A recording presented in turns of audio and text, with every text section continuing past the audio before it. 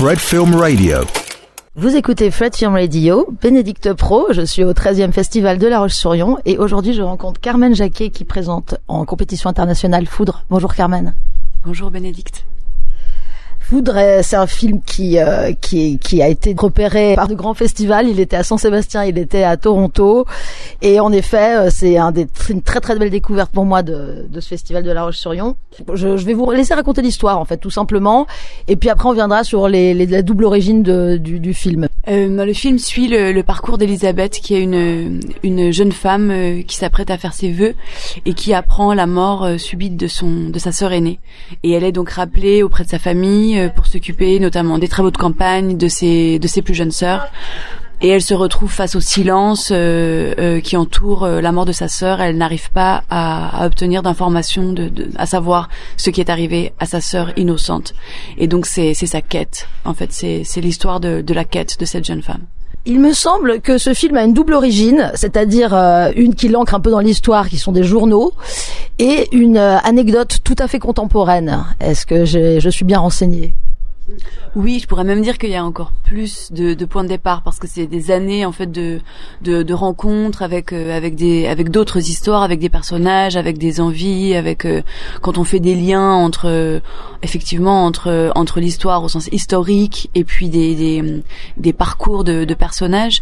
Mais point de départ, un fait divers que j'ai lu dans un journal, quelques lignes sur deux jeunes gens qui se seraient immolés par le feu dans une banlieue berlinoise. Et en fait, ça m'a bouleversée, notamment parce que le fait divers se racontait en 3 lignes et que c'est quelque chose, c'est presque inhumain en fait de raconter un drame de la sorte. Et moi, ça m'a évidemment donné, ça m'a posé plein de questions et ça m'a donné envie de raconter en fait l'histoire de ces deux jeunes gens, de leur redonner une vie, un corps, une histoire.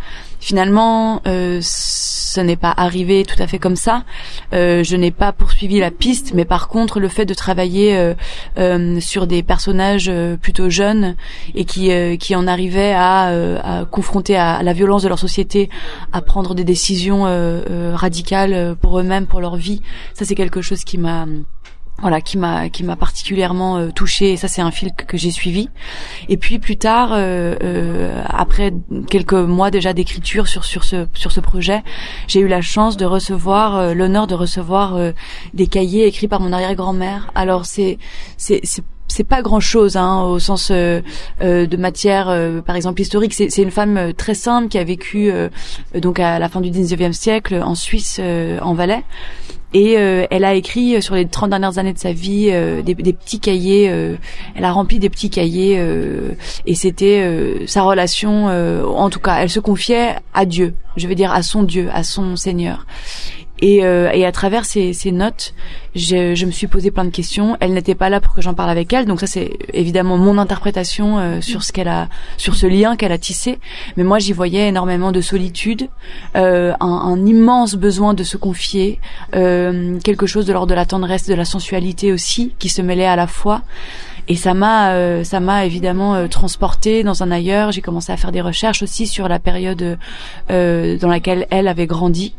Et puis il y avait également une dizaine de pages qu'elle a écrit à la fin de sa vie. C'est quelqu'un qui a vécu jusqu'à 101 ans, donc qui en a vu passer des histoires, et qui a écrit en fait à la fin de sa vie sur son enfance 10 pages très précises sur à quoi ressemblait son enfance, son adolescence dans sa famille, le rapport au travail, le rapport à la famille, le rapport à l'école, le rapport aux autres, à la nature, mais vraiment quelque chose de extrêmement détaillé que je n'ai même presque jamais retrouvé dans tous les livres d'histoire que j'ai parcouru pour durant mes recherches.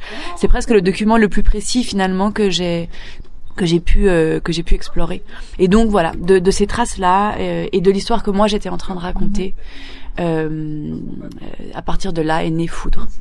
Il y a quelque chose d'extrêmement moderne dans le personnage qu'on connaît pas, celui d'Innocente qui est morte mais qui a fait une démarche radicale qui est suivie par sa sœur ensuite. qui est d'une modernité folle, au-delà de l'émancipation féminine, vraiment le fait de sublimer finalement la foi, finalement de l'exprimer peut-être mieux, pourrait-on dire, qu'en la vivant comme une série de contraintes, au contraire, cette espèce d'amour absolu pour tout, la nature, c'est quelque chose de primitif. On pense aussi parfois peut-être au peuple indigène d'Amérique du Sud, où la nature, l'homme, la terre, on est tous partis de la même chose. Je pense à la scène des orties où effectivement il y a plus de frontières. La foi ne se traduit pas par des frontières, mais par une espèce de réunion. Et c'est vrai que c'est une dynamique qui est rageante pendant le film, de se dire que ces gens du village ne voient pas que la foi, elle l'exprime encore, elle la vit encore plus, de manière encore plus grandiose et sublime que.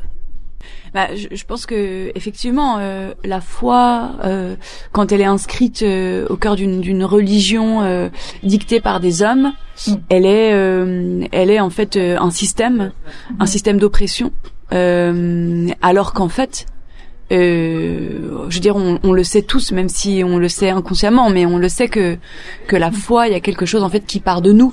Ça part de l'intérieur de nous, c'est en nous, et qu'ensuite on cherche à se relier aux autres. La religion, c'est le lien, on cherche à se relier, à partager. Et en fait, à partir du moment que c'est dicté, voilà, par des autorités et majoritairement masculines, en fait, c'est de l'abus, c'est de la déconstruction de l'humain, c'est souvent voilà de la peur, et c'est un système qui demande à être pensé et démonté. Et je pense que c'est ce que fait justement Innocente à travers son exploration de la foi, qu'elle évidemment c'est un personnage ambigu, c'est un personnage assez sombre parce que c'est aussi une jeune femme qui en fait rencontre ou se place à la frontière entre foi et désir dans quelque chose d'assez obscur, d'assez violent, mais parce qu'en fait elle est aussi empreinte finalement de son éducation religieuse, et à travers cette obscurité là, Elisabeth, sa jeune sœur, elle peut apprendre quelque chose et grandir en fait de l'expérience de sa sœur, de l'expérience dramatique de sa sœur.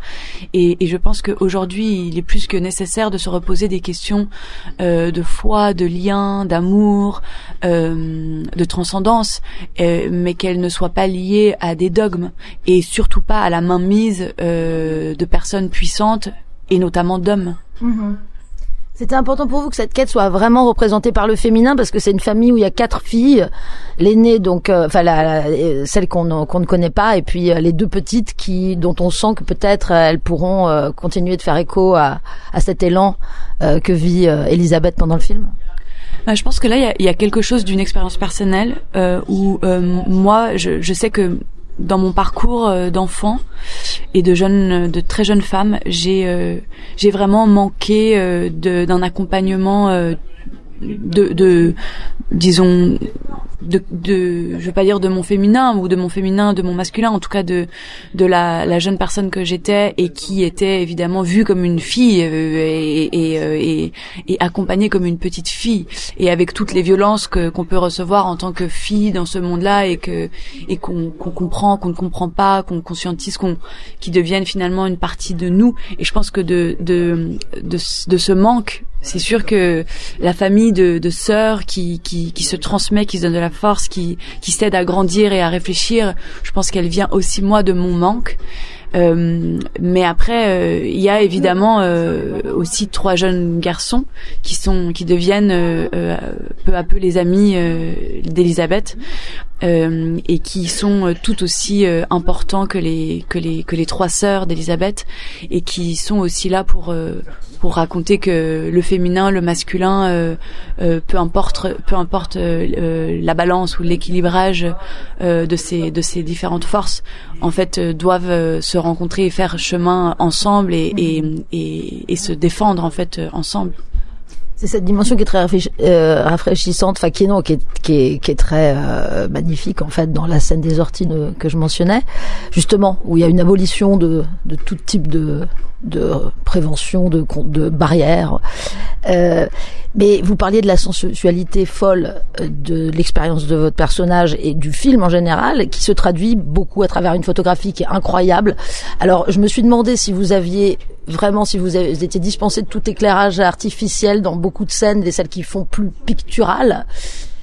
Je me suis posé la question, et puis il faut quand même dire que vous basculez petit à petit vers une photographie de la nature, du détail, qui est très numérisée, avec des sursaturations, des surexpositions, mais qui s'unissent étrangement avec les scènes à la chandelle, et ça forme un tout. Effectivement, la lumière devient texturale, même quand un ray de lumière entre dans une pièce sombre. Effectivement, elle a une matière, elle a une texture. Oui, alors ça c'est évidemment que là je dois mentionner le travail de Marine Atlan, qui est la chef opératrice du film, qui a fait un travail extraordinaire. Et en fait c'est drôle parce que là je réalise que on me parle beaucoup de l'esthétique du film, parfois à défaut, dans le sens où comme si on avait voulu faire quelque chose de particulièrement beau, de particulièrement esthétique. Alors qu'en fait, je dois dire qu'avec Marine, on n'a fait que de mener de la recherche. Ce fut vraiment une recherche empirique depuis nos premiers échanges et jusqu'à la fin de l'étalonnage. Et en fait, on a plutôt mentionné le travail d'artistes, de réalisateurs, chercheurs, expérimentaux, en passant par Pasolini, même Godard, des gens qui vont vraiment expérimenter la matière de manière physique. Et donc nous c'est aussi c'est un chemin qu'on a emprunté, c'est-à-dire on voulait quelque chose d'artisanal. Et donc on a travaillé avec une lumière très simple, assez naturelle, puisque beaucoup d'extérieur, donc vraiment très modeste. Dans les intérieurs, effectivement, à la chandelle, purement chandelle, la scène du feu, il n'y a quasiment que du feu. Donc on est resté quand même avec un éclairage assez simple mais très précis, que Marine a évidemment pensé, et elle a dessiné les contours des visages, des lieux. Mais vraiment, c'est important pour moi de dire que on a travaillé de façon artisanale, avec à la fois de la graisse sur l'objectif, des collants à l'arrière des objectifs pour donner de la texture, effectivement.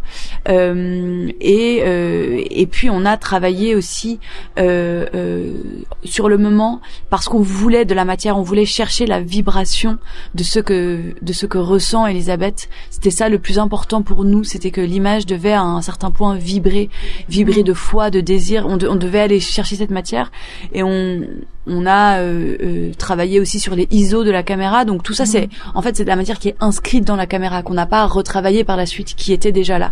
C'est des choses qu'on a décidées en amont du tournage. Ça se sent, hein. Ouais. Donc c'est vraiment c'est des choses qu'on pouvait pas changer au final. Donc peut-être que par endroits on est allé un peu fort, mais en fait je crois que finalement on s'est vraiment accompagné dans cette recherche, et je crois que ça donne quand même au film, à mon sens, le côté expérimental que je cherchais, qui est aussi de l'ordre de l'expérience et de l'expérimental d'Elisabeth et d'Innocente, et de ce que c'est finalement que de grandir, que d'être une jeune femme, un jeune homme. C'est complètement expérimental, quoi. Il y a quelque chose, et on avait envie de mettre ça en lumière. Sur la modernité dont je parlais tout à l'heure, j'aimerais bien qu'on y revienne un petit peu, parce que moi je trouve que même si le film commence au tout début, on sait pas encore à quoi s'attendre. Donc on peut s'imaginer qu'on va retrouver une histoire d'une jeune religieuse. Il y a tellement de films qui ont parlé de jeunes religieuses, et là effectivement on se rend compte que l'élan qu'il porte, cette unisson, c'est un geste moderne en fait de la part de ces héroïnes, ancrées pourtant dans un temps différent. Bon, en tout cas, avec toutes les collaborateurs et collaboratrices du film, on est parti de recherches assez précises de ce temps-là, donc fin 19e, dans cette région. Moi je leur ai vraiment demandé que à l'intérieur de ces recherches, de ces choix esthétiques, de couleurs, de matière, de décors, de visages, ça passe aussi par le casting évidemment. En fait, on devait tendre vers la modernité. Le film devait à un moment s'ouvrir, et on devait presque perdre le temps historique du film. Et je pense que à la fois ça vient aussi de mes recherches, et à un moment donné je me suis rendu compte que même si aujourd'hui, évidemment, on a l'impression d'être dans une société complètement différente, parce qu'on a la technologie, parce que oui, on est peut-être, en tout cas, je parle pour moi qui ai grandi en Suisse, dans les villes, je me sens à la fois très très loin de ce que peuvent vivre, traverser les personnages, et à la fois, je dois dire que je peux faire quand même beaucoup de liens entre ma vie ou la vie des gens que je connais autour de moi sur des questions de jugement, sur des questions de comment est-ce qu'on empêche d'autres finalement de vivre ce qu'ils sont, ou d'être enfermés dans des esprits dogmatiques. Par exemple, je pense toujours à cette scène où les trois garçons, après la messe, courent après Élisabeth et ses sœurs, leur lancent des pommes de pain en les insultant et en insultant Innocente, d'avoir eu des relations avec Satan, et en fait c'est des choses que moi j'ai vécues enfant et adolescente. J'ai vu des jeunes femmes se faire poursuivre par des jeunes hommes, se faire insulter parce qu'elles avaient eu des relations amoureuses, sensuelles ou sexuelles avec des garçons ou avec des filles. Donc je veux dire, ce sont des je crois que ce serait faux de penser qu'aujourd'hui on est complètement différent finalement de ces gens-là. Et en fait je crois qu'on n'est pas dans une évolution, mais au contraire on est dans des cycles. Et en fait si on se rend pas compte qu'on est dans des cycles, alors on n'en sort pas. Et notamment sur la liberté, les libertés liées au corps des femmes. Je veux dire, toutes les questions se posent et se reposent encore aujourd'hui. On est encore en train de discuter du droit à l'avortement dans plein de pays, en Occident, en Europe. Enfin, je veux dire, c'est quand même, on peut pas se dire qu'on a gagné quelque chose. Non, on doit être en lutte. Et donc le film ne peut pas raconter quelque chose qui n'existe plus aujourd'hui. Il raconte encore l'aujourd'hui. Et je crois que c'est un miroir qui est nécessaire en fait, pour moi en tout cas, et j'espère pour d'autres devant le film. Absolument. Dernière question, Foudre. J'ai réfléchi au titre et je me suis demandé si c'était une colère. Mais on dit souvent les foudres. Donc, c'est quoi alors Foudre ? Les foudres que se prend Elisabeth à la lecture du cahier de sa sœur. Pour moi, elle se prend la foudre, en fait. C'est vraiment...